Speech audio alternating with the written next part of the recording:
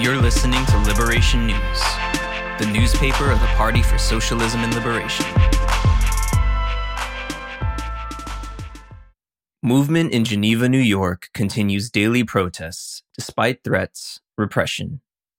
By Hannah Dickinson. On July 19th, Frank Gallianesi, an elected at-large member of the City Council of Geneva, New York, said that he wished that he could have got a gun and shot the squares on my computer screen and killed everybody, end quote, who participated in a recent virtual forum on police accountability. Gallianesi made his remarks at a Back the Blue Ride and Rally event at the Finger Lakes Welcome Center in Geneva's Lakefront Park.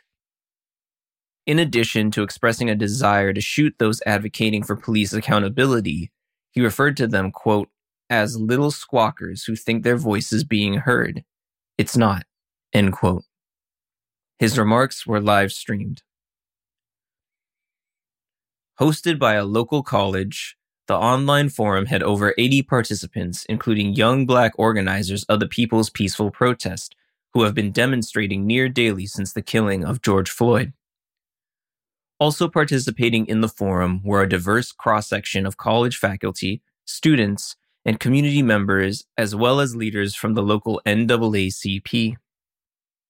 Despite calls for his immediate resignation, the counselor remains in office. The dialectics of organizing against the police in a small city. Following a mass uprising in nearby Rochester, New York, Geneva city officials issued panic messages on May 31st warning residents of upcoming, quote, looting and destructive behavior, end quote, and advising them to stay home. Multiple downtown businesses, having only recently reopened after closure because of the pandemic, were boarded up. Armed owners sat out front.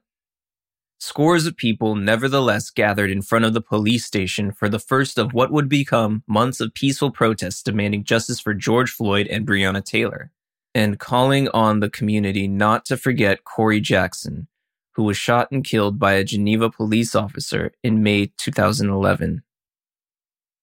Over the next few months, protesters marched nightly throughout the city's various neighborhoods, making it clear that Black people should be free to walk anywhere, anytime, without having to fear for their lives. The nightly processions also energized city residents. Parents brought their children out to the sidewalks to cheer and join in the chants. Not everyone supported the PPP. On June 2nd, a tractor-trailer driver aggressively threatened to run over protesters in the streets. Later, the same truck drove through the protests dangerously and recklessly. Police, who were clearly visible down the block during both incidents, failed to respond to a 911 call reporting the near miss. The PPP adapted by increasing the number and discipline of street marshals who use their cars and bodies to block traffic while the marchers chant and demonstrate in the street. By the end of June, the People's Peaceful Protest had prepared a set of resolutions that would create a framework for police accountability. The centerpiece was a community-controlled accountability board with subpoena and disciplinary powers modeled after the legislation long fought for and recently implemented in Rochester, aspects of which are still in the courts. At the same time, right-wing opponents of police accountability trolled activist social media, using disinformation as their key tactic, photoshopping and misrepresenting photos and posts.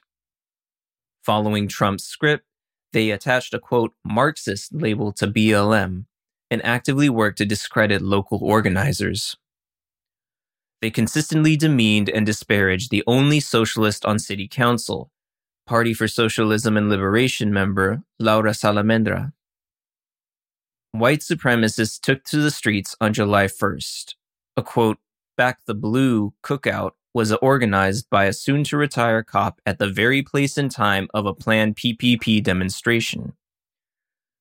Not only did hundreds of, quote, Back the Blue supporters show up for the event, uniformed policemen, firefighters with trucks, and EMS crews also attended.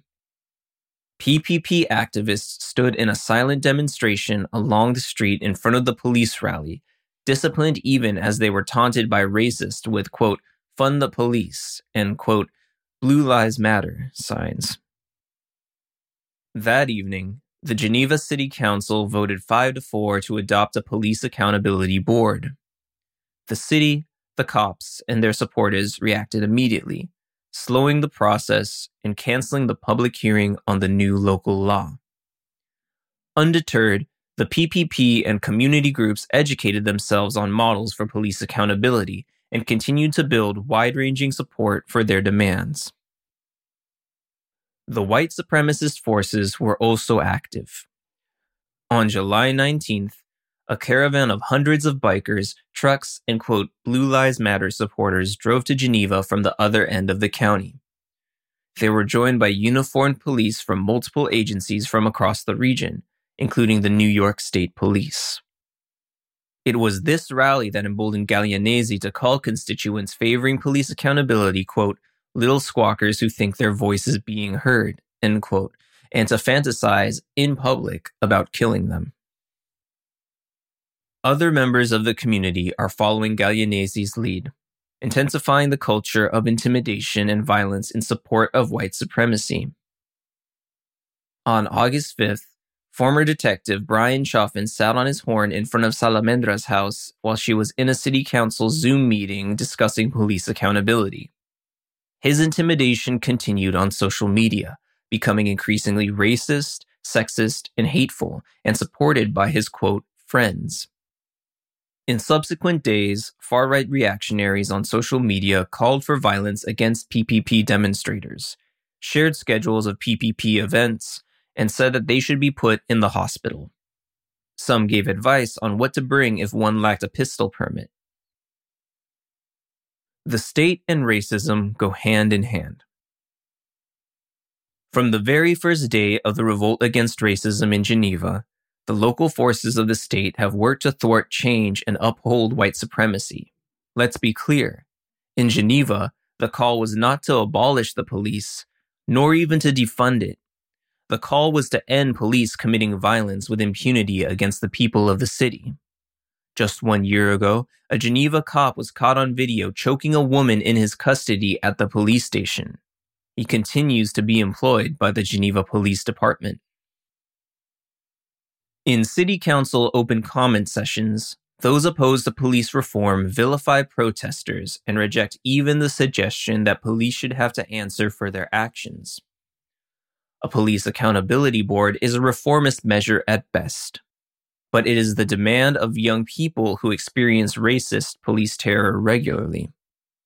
The bigoted and violent response by those who represent the state to mild police reform measures makes clear that they see the movement as a threat to the police's role as a personal security force to white property owners, a threat to the forms of social control that allow a small minority in Geneva to maintain power, and a threat to a system that values private property over Black lives. Attempts to repress and co-opt the movement serve only to deepen and broaden the struggle. Bourgeois government has failed the movement again and again. Local educators were subjected to death threats from a city councilor who, 2 weeks later, remains in his seat.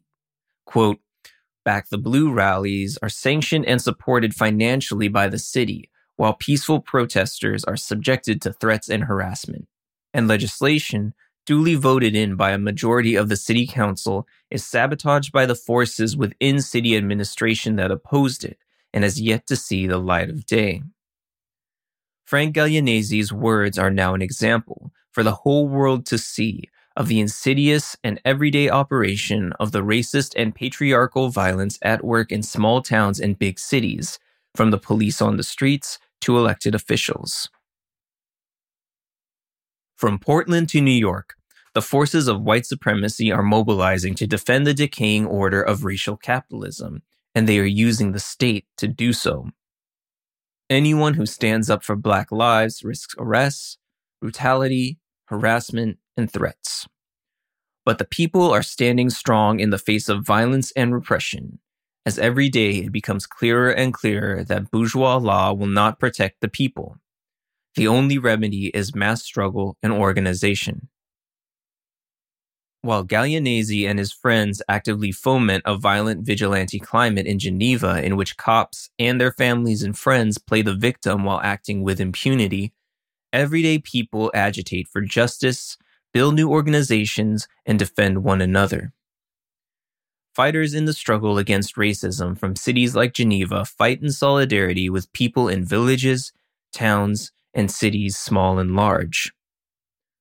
Everywhere, the people are learning. Instead of becoming more fearful in response to state repression, the people are losing their fear. They recognize that the cops are an occupying force, not an association for community protection.